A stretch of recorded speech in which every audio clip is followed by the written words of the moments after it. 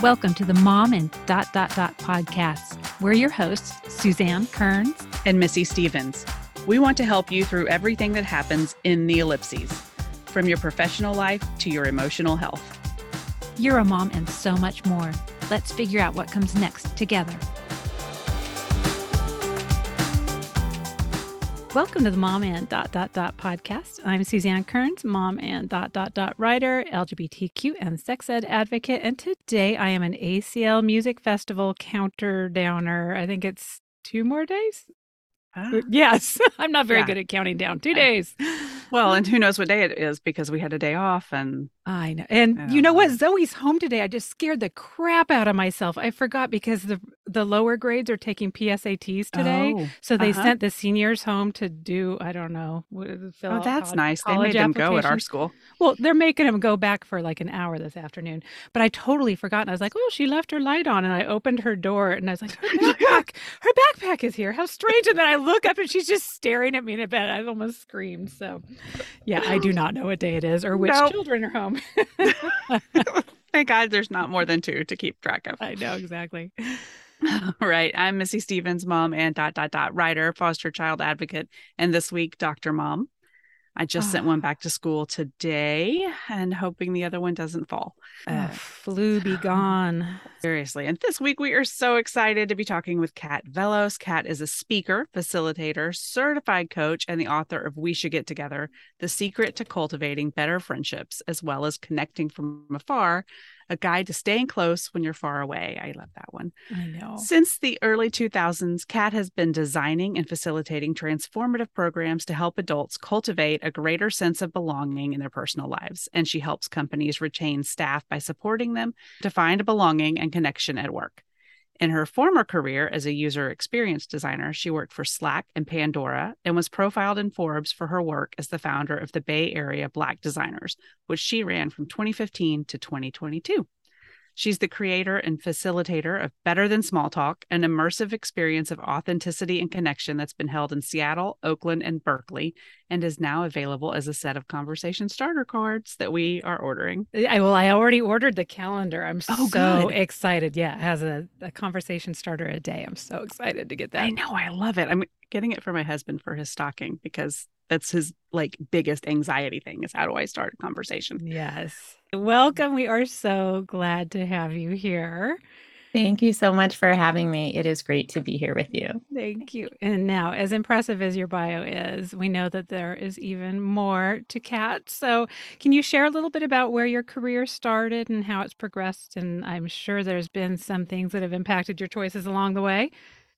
Yeah, for sure. I've definitely had a varying thread of things I've done in my career, but they all, in my mind, really do string together. So I got my degree in graphic design and I started out right after college doing editorial design in the publishing industry, working for an alternative news weekly in North Florida, which I'm proud to say was the only source of progressive news in an entirely generally conservative area. Yes. And so we're in Texas, but Florida kind of out Texas is Texas sometimes. Yes. So it was a super, super rad, very progressive, very forward thinking, award-winning news weekly. And I was really, really glad that I started my career there. That was one of the things that definitely impacted me along the way. And it's something I think about almost every day. And then after that, I decided to leave that job and do a year of AmeriCorps. And after that, I got involved with nonprofit work for several years, mostly working with youth, doing nonprofit youth empowerment, creative empowerment programs. Because at one point I thought I wanted to be a teacher. And I was like, no, I don't really want to be a teacher, but I enjoy giving back in this way. Yeah. And then after that, I was like, I want to go back to design, but the world had changed dramatically in 7 years. Yes. And so the type of design that I was really drawn to was user experience design, which is a combination of research and really investigating, what is the problem someone's trying to solve and how can we help them meet that need? It felt like a mix of service and design. And there is a thing called service design, but anyhow. So I did user experience design and product design here in the Bay Area for the last 7 years or so. And so I think that one through line in all of those things, even though they might not seem connected, the thing that is clear to me is that they were each connected to my wish to make a positive difference in the world, to be creative, to be useful, to be of service, and generally just not feel like I'm wasting my life. Yes. And that was the way that I wanted to be of service in the world. Oh, we love that. We talk about that all the time, how nothing we've learned is wasted. Nothing we've Yes. done is wasted. There's so much to pull from. Yeah, I really Zibby love Owens that. really was talking about that a lot when she was on, as far as nothing goes to waste. It all serves you somehow. Yeah, it all eventually. informs everything we're doing. And we really loved the intro to We Should Get Together. It's really relatable for a lot of adults. So why this topic, and why did you want to write it? Yeah, that's a great question. You know, when I moved to the Bay Area, and I talk about this a lot in my TEDx talk, one of the things that was kind of interesting in a confusing way is that I was meeting lots of cool people all the time, but I was having a hard time holding on to my friendships. So it was very easy to meet cool people and be like, wow, this is so great. I'm like meeting all these new people. But then when I wanted someone to hang out with, it was like, oh, I needed to make plans 6 weeks in advance if I want to see somebody. And that's not, to me, what friendship is all about. No. And so I started digging into this topic using the same process I was using at work, doing user experience design and research and investigation and qualitative interviews. I started doing the same thing with friendship. And I started doing that around 2015 to say, like, why is it that so many adults that I meet say they have the same problem I'm having, which is like making and keeping their friends after they turn 30, basically.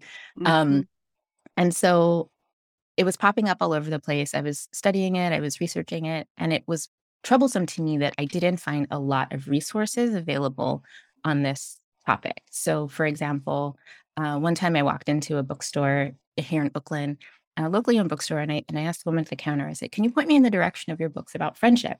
And she was like, "We don't have a section for that. We don't have any books about that." And she was like, "We have a section about romantic relationships. We have a section about family relationships, but we don't have any books about friendship." And I was like, is this a problem?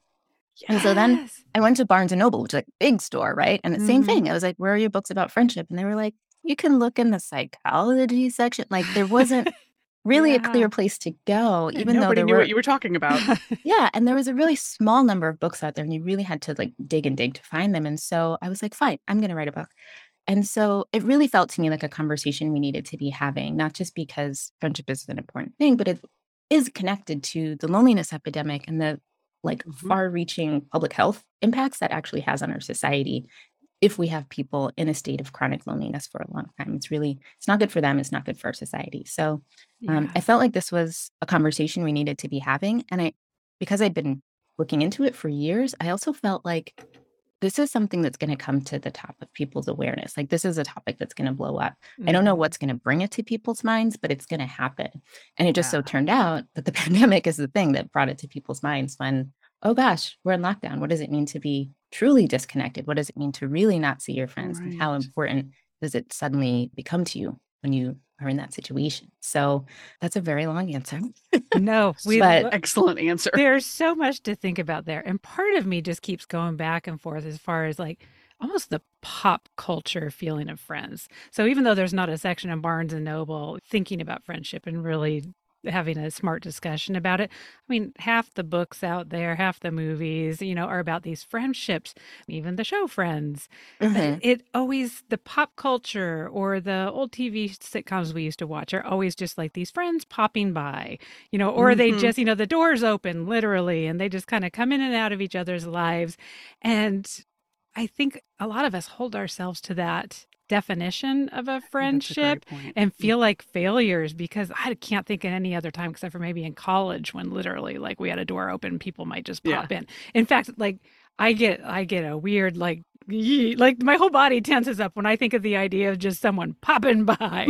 So I'm just curious, like, is there this disservice with this way that, pop culture or whatever defines friendship and what that actually looks like in someone's day-to-day life, a meaningful friendship? Yeah, I love that you said that. I have a section in the book where I talk about how different the pop culture representation of friendship is from what it actually looks like in our real lives. And what does it mean that we, whether it's the show Friends or, for me growing up, it was also like Melrose Place and like 90210 and stuff, And I was like, growing up, I was like, that is the ideal of friendship, is like, you're in this place, your friends are in and out of your life in your apartment all the time. And that's Right. just normal. But in reality, that's not real for many people, either because, like you, Suzanne, they either feel like they would be uncomfortable with that, or it's just truly not possible because your friends are a Right. 45-minute drive away. You got to look for parking and all these other things, right? Or even if they are across the hall, I wonder if anybody did a pie chart of the amount of time the friends hung out to with each other in each other's apartments. Like that's probably half of their lives. Like, how did they even like go to work? Like, Yeah. I mean, That's a whole nother, we and could do a that's whole the whole episode on like that. fiction TV. So Yeah. much wrong with that, but yeah. there's only so much time in the day. But I love Yeah. how this book is so actionable and it's so smart, and it's just a friendly way of helping us, holding our hand along as we try to have these adult relationships. And I hate to jump to the end of the book. We're gonna jump all over the book, We're but gonna jump around. I mean, Missy and I talk about this all the time, and I'm really relieved to see it's not just a stay-at-home mom thing, Yeah. where so much of us try to start those friendships with that, well, what do you do? Like, we meet someone at a party or at a whatever, and it's, what do you do?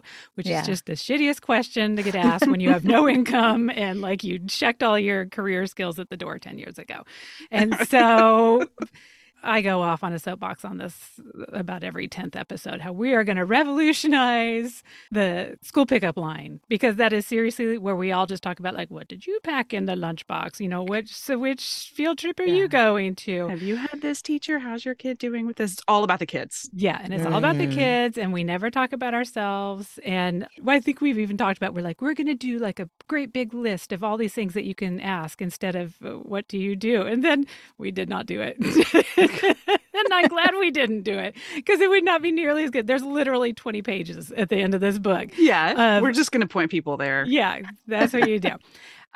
So I'm just curious, like the feedback that you've heard from the groups you run and just in your own life, are there any top questions that have led to the most interesting conversations or to interesting friendships? Yeah. I love questions, as you may be able to tell. Yes.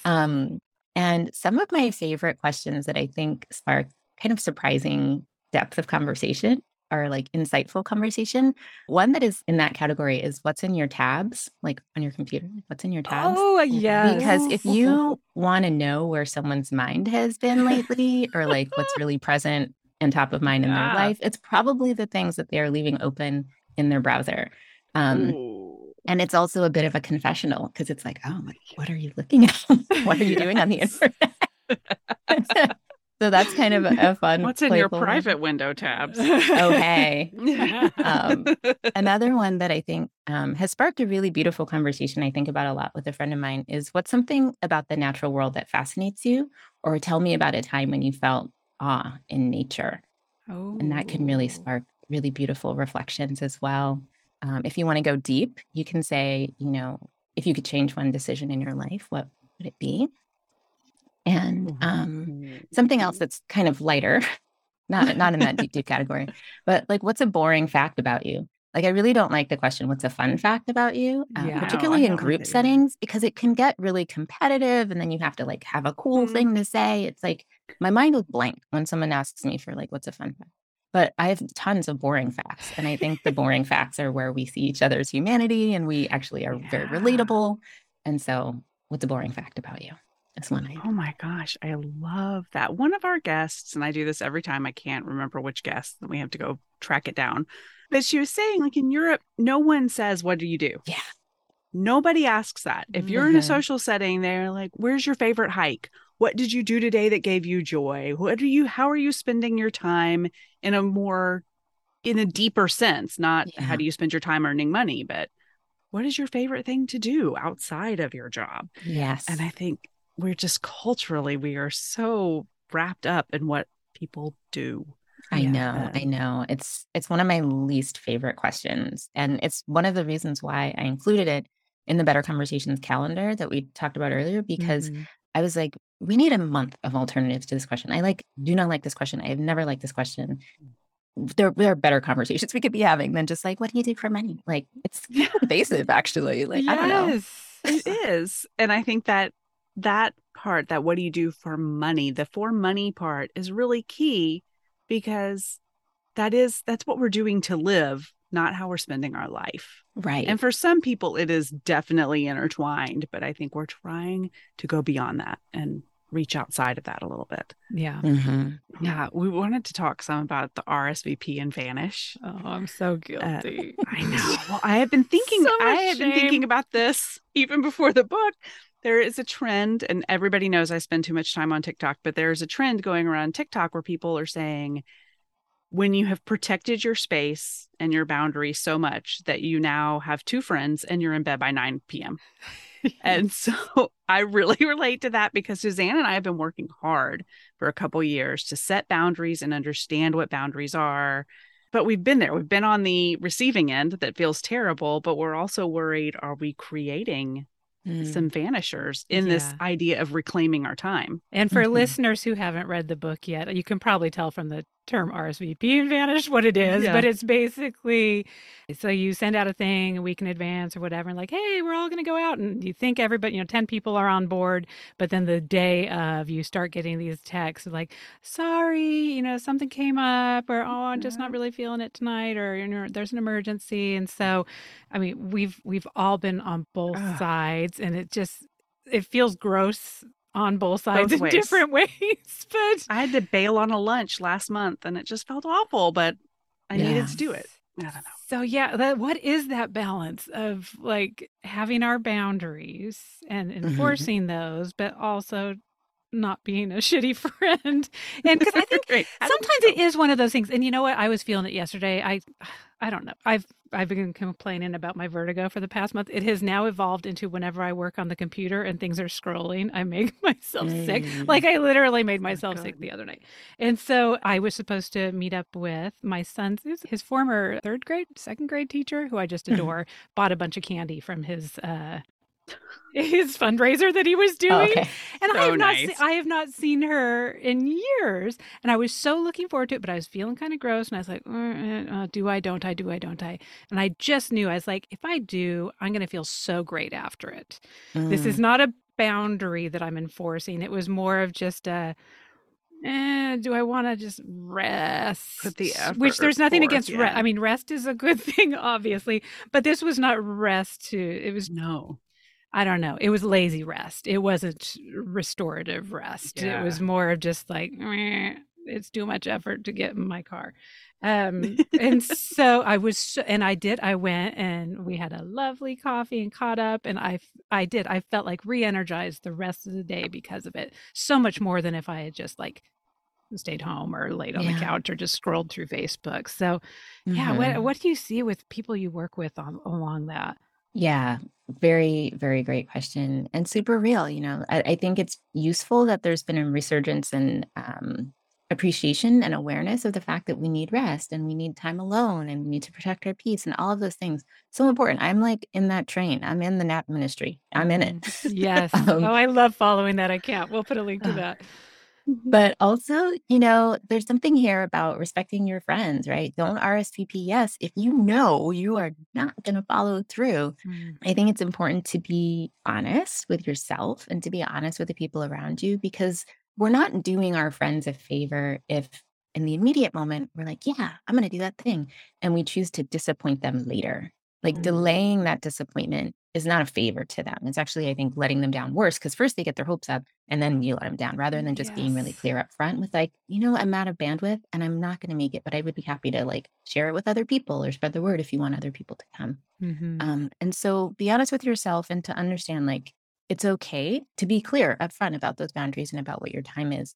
And then to the second point, you mentioned, Suzanne, of like, am I just copping out when I say, I need to stay home?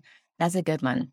Because one of the things that I have found, particularly in interviewing people for the book around awkwardness and avoiding awkwardness and being afraid of awkwardness, is that sometimes we will say we're doing something because like, oh, I need to rest. But really underneath that, there is a fear that if I go, I might feel awkward, or I might not know exactly what to say, or something that is outside of my control might happen.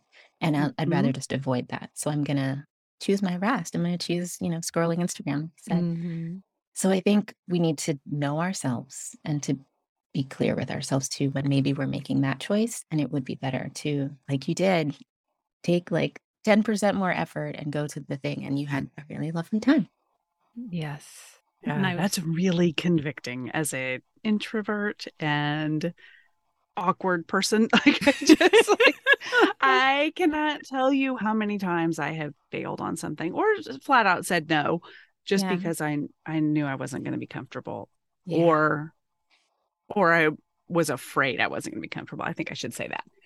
Because you never know. Things turn out way differently than you think they're going to, but But I mean, I've used this example a million times, but Missy knows that the parking lot can be the biggest barrier to me. Like it literally can be like we were going to be meeting at a different coffee shop than I've ever been at before. And part of it in my head was, I don't know where I'm going to park when I get there. I don't know how I'm going to find it. And literally, I almost need to go through the motions of like the Google Earth of, okay, if I park here, then I can get to it from here, or there's this.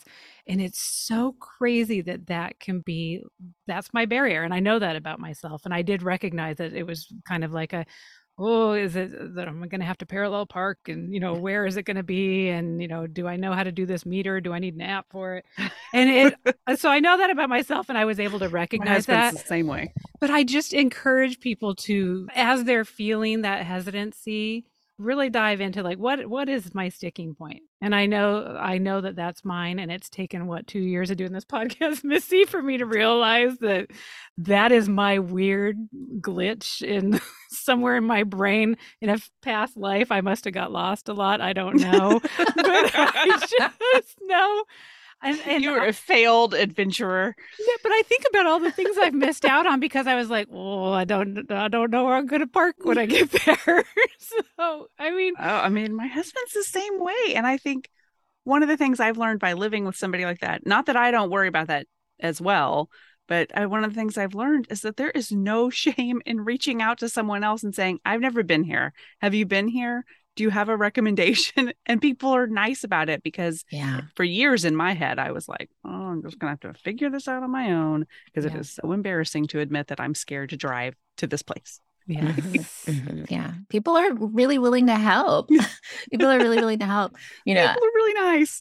Yeah. And I think, whether it's a concern about transportation and figuring out the parking, which can be such a nightmare sometimes, or whether it's, as you were sharing that story, I was thinking, how does this show up in my life? And I realized one of the things for me is around food, around if I'm going to be hungry, because I have low blood sugar, and sometimes if I get woozy, I get really weird. And so one of the things I learned was I need to eat a really good snack or a meal before I go to something, even if they say there's going to be food there, and you get there and it's really 2 pieces of broccoli on some ranch or whatever. Yeah.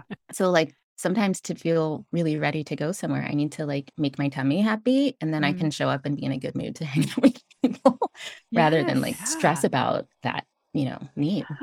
Yeah. And it's just and I'm sure that there's probably 100 different reasons or little things that people use as, I don't want to say an excuse, because it's legitimate. I mean, it's a concern. But it's just that one little barrier to maybe going and doing something that would be that next step of building a meaningful friendship, or meeting someone who could be a meaningful friendship. So yes. Oh, okay. So I told you I was going to be hopping around a lot. So we went to the way end of the book. Now we're going to go way back to the front of the book. Because you talk about being in the Bay Area, which is when you started to encounter some of these issues. And I lived in Seattle for 15 years. I don't know. And they have this Ice Nice. In fact, there was an article about it. I'll see if we can link to it, where they had this Ice Nice reputation, where they were rated one of the nicest cities as far as people will open the door for you, or if you drop your wallet, they'll bring it to your house. Some nice people, but they will not let you inside their house. Or, I mean, I have friends that I was friends with for years. I could not tell you what their living room looks like. Even if you were to go do something together, you might pick them up, and they're coming out the door to meet you and get in your car. Coming in. It is the weirdest thing. And after moving to Texas, I was like, oh yeah, we were kind of weird. So can that be a geographical thing? Yes, it can. And I can completely validate that experience. I lived in Seattle for almost 8 years, and the Seattle freeze, as it was called when I was there, is a for real thing. What is it? Interesting. Yeah. It's a thing. It is a real thing. And not only that, it's not only Seattle. I don't just only want to be like, oh, like let's like dump on Seattle, but like cities and regions actually do have Mhm. personalities. And this is a topic that's fascinated me. For a long time, like when I lived in Florida, for example, and then moved to Seattle, I was like, what is this? It's so different. People are not warm and friendly here. Um, Although there are some. Yeah. Sure. And for a while, Yeah. I thought maybe it has to do with the weather, right? When I was living in Florida, like we're outside all the time, it's hot. You don't Mhm. have a lot of clothes on because it's 100 degrees and 100 humidity. And so I was like, maybe people are just more open there because like they're literally more open. You're outside and your body is out a lot. Mhm. And in Seattle, it's like there's a cold drizzle. I have to like stare at the sidewalk. I got to hunch Mm, over. And Yeah. maybe the cold is what makes people closed off because our bodies are in a position all the time of holding and closing in. And Yeah. then when I was researching for the book, I found another really fabulous book that if listeners are interested in this topic, I highly recommend. It's a book called Who's Your City? And it's by Dr. Richard Florida. And what they did in the book was him and a bunch of psychologists and analysts used these huge data sets of psychology information and regions to find clusters of where people with certain kinds of personalities tend to gather. And so Oh. it would be too simplistic to say that a whole city has a single defining Yes. personality trait. right. Obviously, people are different. There's all kinds of people everywhere, but there are absolutely clusters. And that is so fascinating to read about. So, for example, you mentioned the Pacific Northwest, right, which ranks really high for introversion. And that might be part of the ice nice thing. Uh-huh. And in the Bay Area, where I am now, it ranks really highly for creativity and openness to experience, also introversion, but it ranks really low on things like duty or valuing social capital. And so what we end up with is like a place where a lot of innovation happens, but people are not necessarily the most neighborly. Well, Mhm. Mm. and it's also an extremely transient area, which is another thing that leads to Oh, feeling like, yeah. what is the neighborhood vibe here? And it's like, I don't know, every 6 months it changes. And Yeah. so that can affect that. The Midwest, as we all know, like the Midwest has a personality for being really nice as well. Yeah. And it ranks really high on traits like duty, conscientiousness, being agreeable is a trait that clusters highly in that region. And so if someone's listening and they're like, wow, I'm planning to move to a new city, where should I move? You might want to think about if you don't feel like you fit in with your current city, think about what are the traits Right. that you have and the traits that you value in others. Yeah. And then check out this research. There's a whole list in the back of the book where they actually show by region and by city, like how they rank. And it is really fascinating because the place that makes you happy might be the place that has the clusters of traits that you tend to value most highly. So Oh, that is that is so super nerdy research. cool. It Highly is so recommend. cool. It really speaks to like knowing ourselves too. Ah. Yeah. Like, yeah. Well, that is it. I mean, you really, again, back to your core values and stuff. Well, Yeah. again, I'm referring to like 10 episodes ago. Again, from then, 10 episodes ago. But we always talk about values. Like Go- if you don't know yourself, you could read that book and be like, this does not help me. Like you have to know how you relate to the world and what it is you're looking for and Yeah. what Yeah. matters to you. Yeah. I think that's Well, yeah. So along with, my Seattle experience, layer on top of that, new mom, just crazy. loneliness and Yeah. isolation when my Mhm. daughter was Crazy. really young. And I got to the point where we had moved to this neighborhood in Ballard. So I'm going to say Ballard because you know where that is. So I we know where moved to that this new is. house in Ballard. And so I was like, okay, I'm tired of not knowing neighbors and stuff. And this is going to be our forever home. It lasted about 4 years, but at the time it was going to be our forever home. So I went and took plates of cookies and an invitation to a holiday party, literally to like 30 houses. And I think about 5 families RSVP'd and showed up, Mm. and another one RSVP'd and they weren't going to be able to make it. And she actually ended up being one of my best friends because she was having a baby at the time, so she did not she Oh. did not show up. But and even one guy, as we were bringing the cookies, it was me and my daughter. Like we were in a little wagon of cookies. And he like did a U-turn when he saw me and went back in and closed the door. So I was like, okay, enough of this stuff. I decided not to give up. And when we moved to Austin, literally, we're like, we are going door to door. Like, we're not dropping off cookies. Like, they have to look us in the eyeballs if they're going to reject us. And we did. We just started going door to door and be like, hello, we've moved over here. Nice to meet you. and again, geographically, we got 2 doors down and we met some of our who ended up being some of our best friends, they were like, come on in, we're having barbecue tonight. Like, just it's like, I've now seen more of your house than I've seen, of all my friends back in Seattle. So, Yeah. but like, how do you give up? If you're the person who is always trying, and you get the 5 RSVPs from 30 people, and people are, RSVPing and then Yeah. not showing up, whatever. Like, how do you keep going? How do you Yeah. how do you not Well, give what up? I think what your story illustrates, Suzanne, is that it's not personal. It is completely not personal. Like, how can it No, be personal when these people don't even know you? that's true. Right. The dude who did the U-turn and went back in his house, like that has a lot more to do with him than you, because he didn't even know you, right? So That's true. Yeah. don't Oh my take God, it it's taken me like personal. 20 years to come to that. Yeah. I Yeah, it wasn't about I you. still was taking that personally until right now.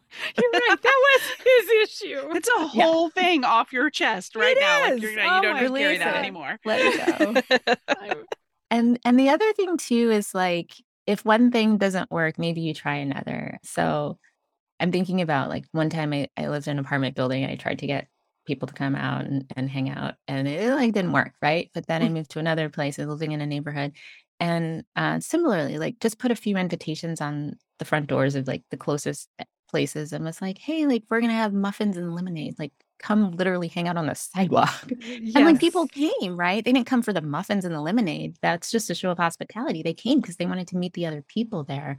And they were like, who else lives here? No one has ever done this before. No one's ever invited us to talk to each other. And so if you Yes. extend an invitation, you never know. Like it might be the thing that Yeah. people who've been there for years kind of wish for, but aren't going to get up the motivation or the energy or the courage to do it themselves. And it takes courage. It really does take courage to really extend an does. invitation and put it out there. But it really can change your life. It can change the lives of the people around you. Try not to be frustrated if you don't get that reciprocation back. They may not throw a party and invite the whole neighborhood to come. Yeah. I think it takes this kind of special person who's willing to do that. But I think also when we're specific and generous, people are drawn to that. People are drawn Yeah. to that. So one story that I think of that I love happened during the pandemic, and it happened actually here in San Francisco. And it was a guy named Curtis Kimball who felt like his neighborhood vibe had really taken a nosedive during the pandemic. Like it was really not close, and people were like ignoring each other, avoiding each other. And he, I think he's a chef or something. So he just hung up flyers that were kind of funny, like a joke on the telephone poles that were like, my wife says I need friends and I don't know how to make friends, but I know how to make pancakes. So I'm going to make pancakes from 10 to 12 at the corner of da-da-da street and this other street. Come on out. Oh And my God, I 75 love people that. came. I 75 people I came. There was like a love line down it. the block and like kids dancing in the street. Like it was just this joyous thing. And he's like, I'm just going to give away pancakes. And so, Oh, like, you can be quirky, you can be creative, you can be yourself, and people will usually jump at the chance to come. that Yeah, I is feel really so convicted to do cute. something in my neighborhood. We used to be really tight, but I do Mhm. think the pandemic changed some of that. The ages of our children have changed. People Mhm. have moved. Our Yeah. big ringleader of neighborhood activities moved. Mm. But the pandemic really did Oh yeah. just squash that. And I feel like we have new neighbors, and one of the statistics in the book is 30% of people in the US have never interacted with their neighbors. And I have to wonder if some of our new neighbors are Yeah. in that 30%. Mm-hmm. And I would like to get back to how, I mean, our street just used to hang out together all the time. Mhm. But since the pandemic, I mean, it's not that we're not outside, but we're outside doing our thing. I don't know. Yeah. It's very different. Yeah. Mhm. Yeah, something else I just recently learned about that's so inspiring, it like made me kind of misty, was there's this thing called Porch Fest. It's been going on since 2007. It started in Ithaca, New York, and it has spread to over 150 cities in the country where a community gets together. It's all volunteer run, and they agree to offer up their porch or their front lawn for musicians and bands to play on. And on a certain afternoon or through a weekend or whatnot, all these musicians will just like play music at different houses' front yards or How cool is front that? steps or whatever. And like kids will make lemonade stands and you just walk around and listen to music and meet people. And it happens all over the place. And even if your neighborhood doesn't have one, you can organize one, or you can field trip to another neighborhood and go to theirs. Gonna go hang out in a better neighborhood. Oh my God. And I know, I want to have one. And Seattle used to do that. I think other cities do that too. It used to be there was a certain night of the year, a neighborhood night out. Night out. Yeah, night out is a out. national thing. Yeah. And I think actually it was, I just realized it was a couple weeks ago. I was like, oh, maybe I missed it. I missed it. Oh, well, next time. It was a couple weeks ago. Yeah. But so say we do a neighborhood night out, or you got the band out there, the people are coming by for the lemonade. Like, how do you then take that little single dose interaction and build off of that? I mean, do you hand out business cards or like, this is my friendship business card? Like, how do you then take that to the next level? That's a great question. You could make a friendship business card. There's really nothing stopping you. You could be like, hey, I want to make friends in this neighborhood. If you want to reach out to me, here's how. Yeah. And I think that there's also ways. So I think about one space I've been to that does this really quite well are meetups, where they don't necessarily want people to only talk on that one occasion and then never communicate again. And so there will be generally towards the end of the event or whenever in the middle, some kind of clipboard going around that's like, if you like this and you want to get together again with this same group of people or whatever you want to be reached out to when we're going to do more stuff, write down your name or your email or your phone number or your whatever it is, contact information you're willing to share.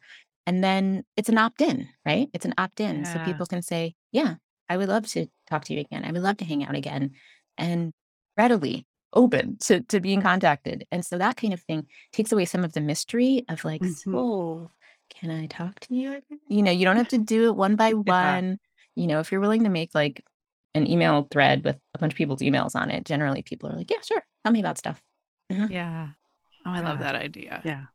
And then we talk follow about up Meetup a lot, and then forget. Like Suzanne and I haven't done it. Yeah. Like we preach about it, go do a meetup, but that's a great suggestion. Yes. Oh my gosh, I've got so many more things that I wanted to talk to you about. So now I got to pick my favorite one because we only have a couple more minutes before Look, Listen, Learn. But let's see. Okay. Oh, I want to talk about microdosing friendships, but y'all are going to have to read the book. You got to go buy the book so you can find out about that. Because, I mean, microdosing friendship, that sounds interesting enough to go buy the book just to learn about. Totally. Incorporate that in your life. But I do think that so much of like why we are not nurturing the friendships we have and why we are not feeling like, we have space in our room to bring new friends in is busyness. And we talk about we're so busy and don't have time. Word.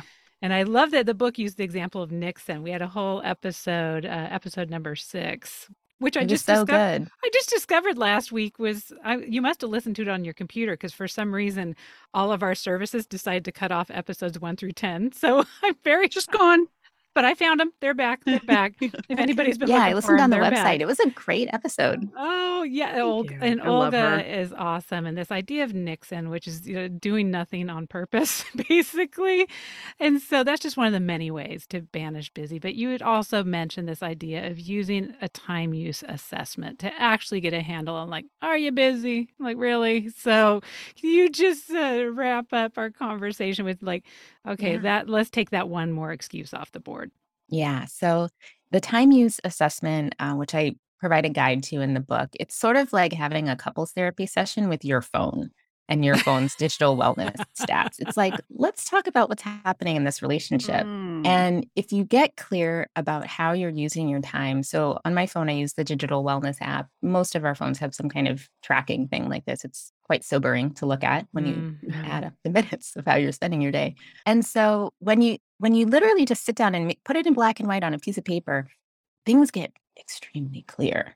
Yeah. So for example, if you spend 1 hour a day on social media, which sounds like a lot, but it actually happens very quickly. You go on to check for 5 minutes and then 30 minutes go by, not even thinking about it. Bingo. If you do that 5 times a week, over the course of a year, that adds up to 10 days, a little over 10 days, 10 solid 24-hour days, mind you. Think about doing that. And it seems kind of bananas, right?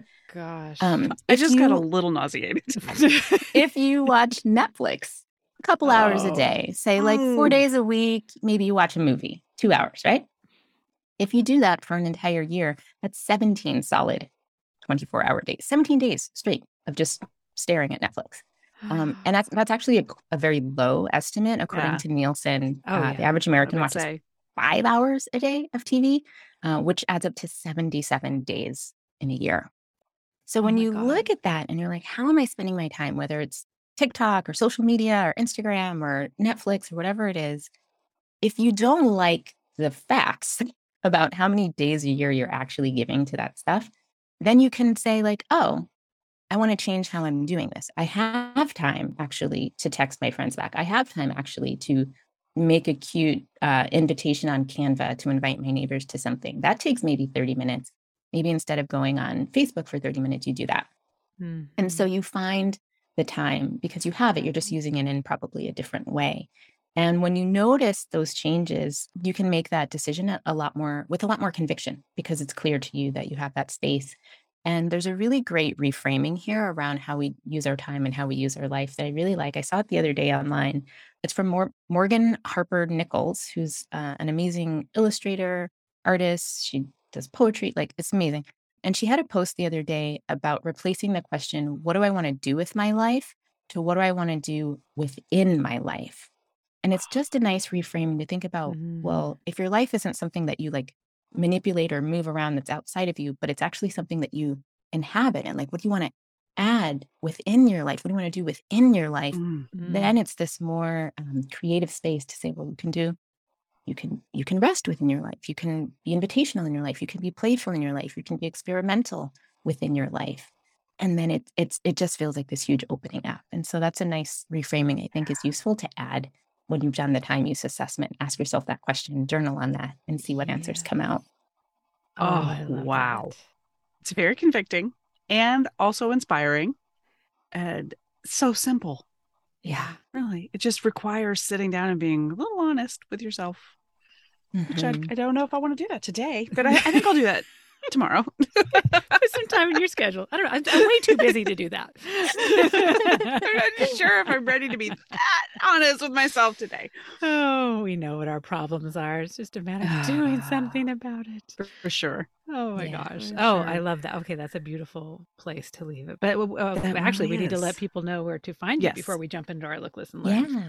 So I am online a few places. I try not to be online too many places because I try not to be online too much overall. My website is weshouldgettogether.com. People can subscribe to my newsletter there, which is the best way to keep up on events and news. And I also share friendship tips every couple weeks on the newsletter. So subscribe there. It's free. You can cancel whenever you want. Also, right now, I just launched the 2023 Better Conversations calendar, which is available for pre-order. If you want to get that, I suggest you get your orders in quickly. It did sell out last year. And it is a full year of better conversation starters to use throughout the whole year to replace normal small talk questions like, what do you do? Or like, where are you from? Or how are you? Yes. But we can go more. We can go beyond that. We Oh, can do I'm better. so excited for mine to come. I already pre-ordered last week, so I'm so excited. Yes. And folks can certainly invite me to stuff, whether it's podcasts like this one, or I'm also booking paid speaking events in 2023 and forward. I'm kind of booked out the rest of the year, but I would love to connect with you and be of service in some way. Oh, Wonderful. we always say we're going to have people back. I think we're going to have like the next year of all the people we need to have back. I think we could talk to you, Kat, for several hours. There's so Yes. many things we didn't get to dive into. But now it's time for Look, Listen, Learn. And Yeah. our Look, Listen, Learns are a few minutes at the end of every show. We talk about something we're reading, watching, a new skill we're learning, a new product we're using. And we do not like to put our guests on the hot seat. So Suzanne's going to go first. What are you up All to this right. week? Oh my gosh, I've been looking. I'll have to include a picture of this. Looking at like a million Legos because if people followed me back in my more blogging days, remember, gosh, almost a decade ago, I tried to give it a little cheerful title. It was called Lord Business Lego Camp. If anybody knows Lord Business from Lego, the From the Lego Lego movie, movie?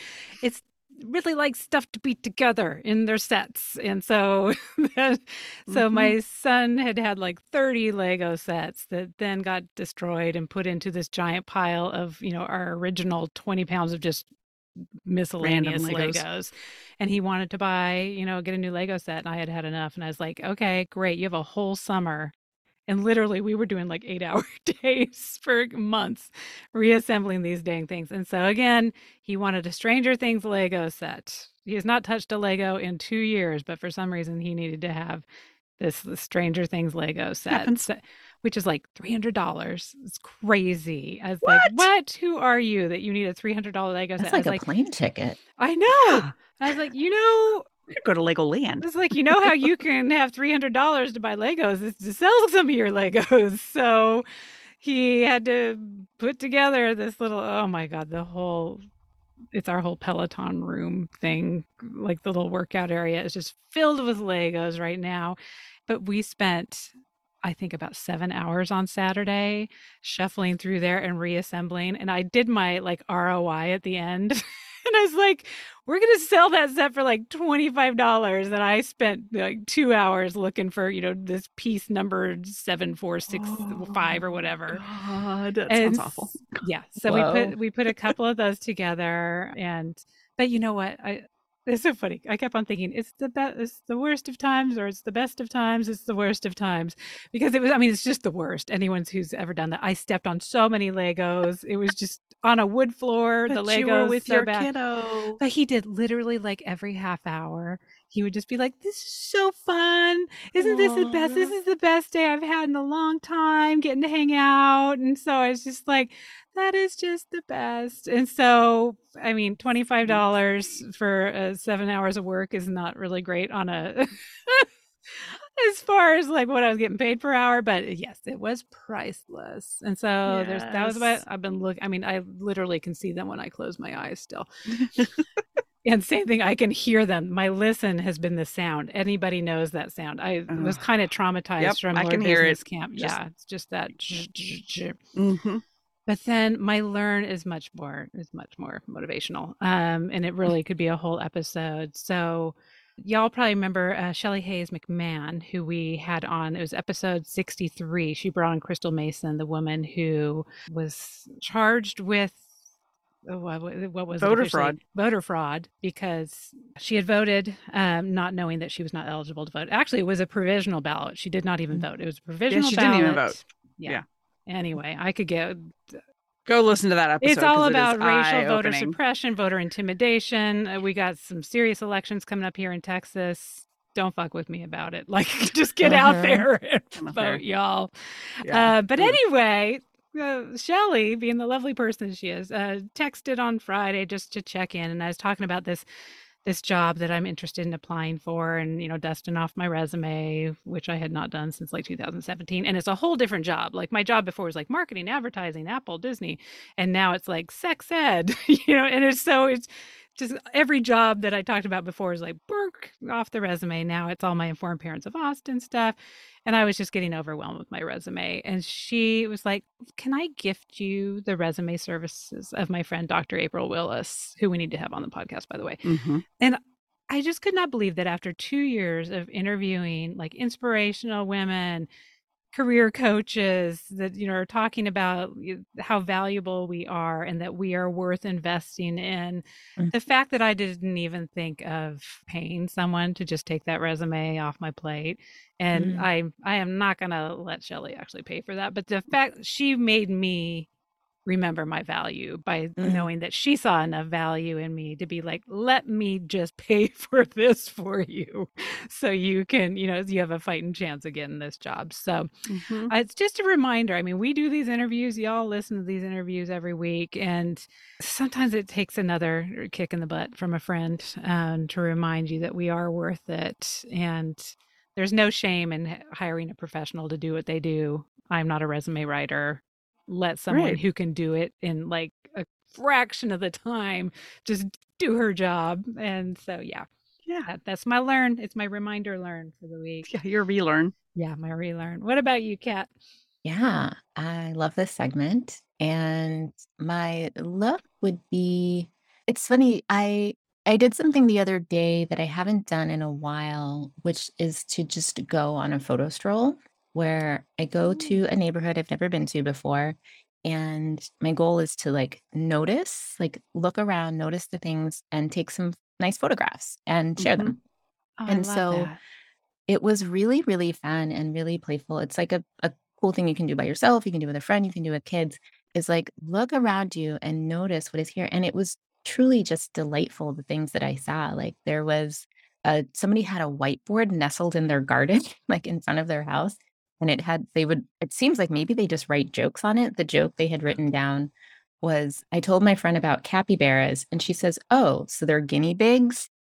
Which, if you don't know what a capybara is, Yep. Google it. It is like it's the largest guinea pig in the world. It's like Yeah. 150 pounds. Anyways, and like I wouldn't notice that if I wasn't intentionally being like, let me look at the world. Let me just use my eyes and see what I can find here. And there were like little things like there was a sculpture like peeking over the side of someone's fence of like a little man made out of wire. And I love when people make little dioramas with like toys. Oh, yes. In the yard. Yes. So there's like Captain America and a little horse and a little pony. And like, I just love that kind of thing. So yeah, truly just look at the world. Do a walk, go to a new neighborhood. If it feels like you've already seen everything in your neighborhood, you're kind of like, it's a blur. Do that. Feel alive, feel in the world. And then my listen would be, I just started listening to a new audiobook. I love audiobooks. By the way, my book is on audiobook if you want to do that. I want to make sure I get the title right, so I'm going to look at it. I just started listening to it over the weekend, and I really am loving it so far. It's called Divergent Mind, and it's by Janara Nerenberg. Ooh. And it's about neurodiversity and neuroexpansiveness, and I'm very interested in listening to that. That's also, I guess, part of my learn, but I have a different learn, which is something I love to do in my free time is to sew. And I like to make clothes. I sometimes just wing it. I just like make it up. But I've been watching a lot of YouTube videos about sewing lately and learning proper techniques for how to do things like put a lining in a shirt or like do zippers or whatever it might be. And it's just delightful. Oh, cool. I love to watch videos like that, and I don't sew. Like I love to watch people craft. Yes. I like to watch them bake. I like to watch them sew. Maybe I should stop so much watching and do some doing. But it's really soothing. It is so relaxing. Yeah. And it's very inspiring if you do want to do that thing. And it's just nice to know, like, you can go back and pause and replay. And I've done that a number of times with some of them. I'm like, how did she do that again? Yeah. And it's just magic to me to make things by hand. I tried to learn how to crochet that way. Yeah. I made the mistake of buying it's a cute set of like Star Wars characters that you do that little cute crochet character building with. And I figured it was in the toy section at Costco. I was like, well, certainly this must be easy. I've had those things for 3 years. It is so hard. I think I have like a quarter of one character's head. I need to watch some I tried to teach myself to knit that way. And I just kind of got to a point where I was like, I don't understand. Like, I need to do the slow down, pause. I need to just dedicate some time to it. Yeah. Thank goodness for the pause. Oh, I love that. Have you made anything new from it? Yeah, actually, I did learn how to put a proper lining in a shirt, which was like a big deal because for years I was just like winging it, making it up. And like, anyways. I don't know if any of my shirts have linings. What? Well, it's just nice because some of the fabrics I like to get, they're kind of thin, which doesn't work in the Bay Area where it's often foggy. And so an extra lining layer actually makes it a bit more cozy and more warm. And so that's one thing that I did is I made a nice, like kind of lined, just like a short sleeve shirt. Like boat neck is a very easy thing to sew because it's like no collar, no zippers, no buttons. Ooh, these are simple things. I'm working up to still I'm so doing impressed. This zipper project. Yeah. The one sewing class I took, they sent me home and were like, thank you for maybe don't return. Seriously. I need to find out if my mom still has that shirt. For the longest time she kept it just, I think when she needed a giggle, she'd pull it out of her closet and be like, I can't believe you made this. Oh my You can do it. It just takes time. It just takes practice. It just takes practice. Yeah. I always make a little doll version before I start I make a little mini version. That sounds even harder. A small amount of fabric to make sure I know what I'm doing. And then I make the big version. That's genius. That's so cute. Yeah, I got pretty good with the sewing machine when I was making like 100 masks a day at the beginning of the pandemic. I gotta, oh my Mhm. Oh, God, yeah. I need to get rid of this pile. It's like all our old clothes that we would turn into masks for like nurses and stuff. I have Yeah. many of your hand sewn masks That's before they told right. us to like They're Stop like, or yeah, using the, we gloves. I couldn't. know. I Yeah, still and we like 'em. couldn't find the actual surgical masks at Mhm. first. Like yeah. I'm Oh, so glad you did that in the between time. I'm sure Yeah. it did nothing. It probably like actually exacerbated the germs and trapped them in there. Made us feel better. Made us feel better. Oh my gosh. Oh, we're running a couple minutes later. Do you have time for Missy's, or you can jump off if you need to? Go for it, Missy. All right. So my thing I'm just started reading is called See You Later, Ovulator, Ooh. book for women in menopause. Love it. The title got me, and a mutual friend of ours, Suzanne and mine, recommended it. So I just started it. So I don't usually recommend things if I haven't finished them, but I am enjoying it so much already that I thought I would share it. It just arrived in the mail yesterday. Oh, that sounds good. So, and then I've had a sick kid. So my learn is flu season is hitting really early this year. Yes. Mm. They said at the doctor's like 80% of the people they saw last week had the flu. Wow. It's half of our swim team is out. I've heard half the football team at school has it. So take precaution. That's my learn. Go ahead and do whatever it is you do to prepare for flu season. Get your Mhm. shot and stock up on the meds you need and be aware. Ugh. And maybe bust out your masks Wear the again if you're masks. going to be in public places. It is out. And because I've had a sick kid, I had some downtime the last couple of days. So I watched, I'm so embarrassed. Anyway, I watched The Midnight Club on Netflix, which it's one of Mike Flanagan's horror series, but they're not really horror. They're just kind of creepy. He did The Haunting of Hill House, The Haunting of Bly Oh. Manor, Midnight Mass. Didn't you watch Midnight Mass, Suzanne? I did watch Midnight Mass. Oh my God, I Same almost guy. forgot about that. Yeah, same guy. Every fall they Oh, yeah, he release is something that's just creepy. kind of creepy. Yeah. So Midnight Club is sort of a Stranger Things wannabe, it feels like. It's a group Okay. of kids, but anyway, it was an easy watch for a couple days and not scary. Just weird. Oh, I don't know. My husband travels too much for me to watch too many scary things. Then I Yeah. get There's a scared. couple jump scares and a couple there's a whole situation that still the show ended and I was like, what were those creepy people? Like, why were they there? Mm. I don't know why they were there. So maybe They wasn't just paying close paid enough special attention. effects for all the people and just wanted to use Yeah. them. I'm like, who exactly were they? Anyway. Oh my So that's goodness. what I've been watching. I don't know if I'm recommending it or not, but Mm. if you're looking for a spooky, Mike Flanagan has a new one. There you go for Halloween. All right. Cool. Well, we need to get you off to your next. Get you off to your call. It was call. so nice to meet you. So great to meet you too. Thank you so much for having me. This was delightful. Oh, well, and thank you Absolutely. for helping build friendships out in the world. I mean, So what important. important work, and so generous of you to share all your knowledge. Really, really appreciate it. Thank you. Thank you. Have a great day. Have a great day, y'all. All Take right. care. Okay. Bye-bye. Bye. Bye. Thank you so much for joining us for the Mom and podcast. We hope you enjoyed the show today. And if you know someone else who could benefit from today's episode, be sure to share it with them. Also, please subscribe and rate us wherever you listen to podcasts. You can find links to all the things we discussed today in the show notes over at our website, momandpodcast.com, with the AND spelled out. In between shows, you can find us at the socials, including our private Mom and Community Facebook group. You can find links to the group, all of our socials, and our questions and comments section over at our website, momandpodcast.com. Thank you so much for your support. We appreciate you so much. Now go out there and make your ellipses count.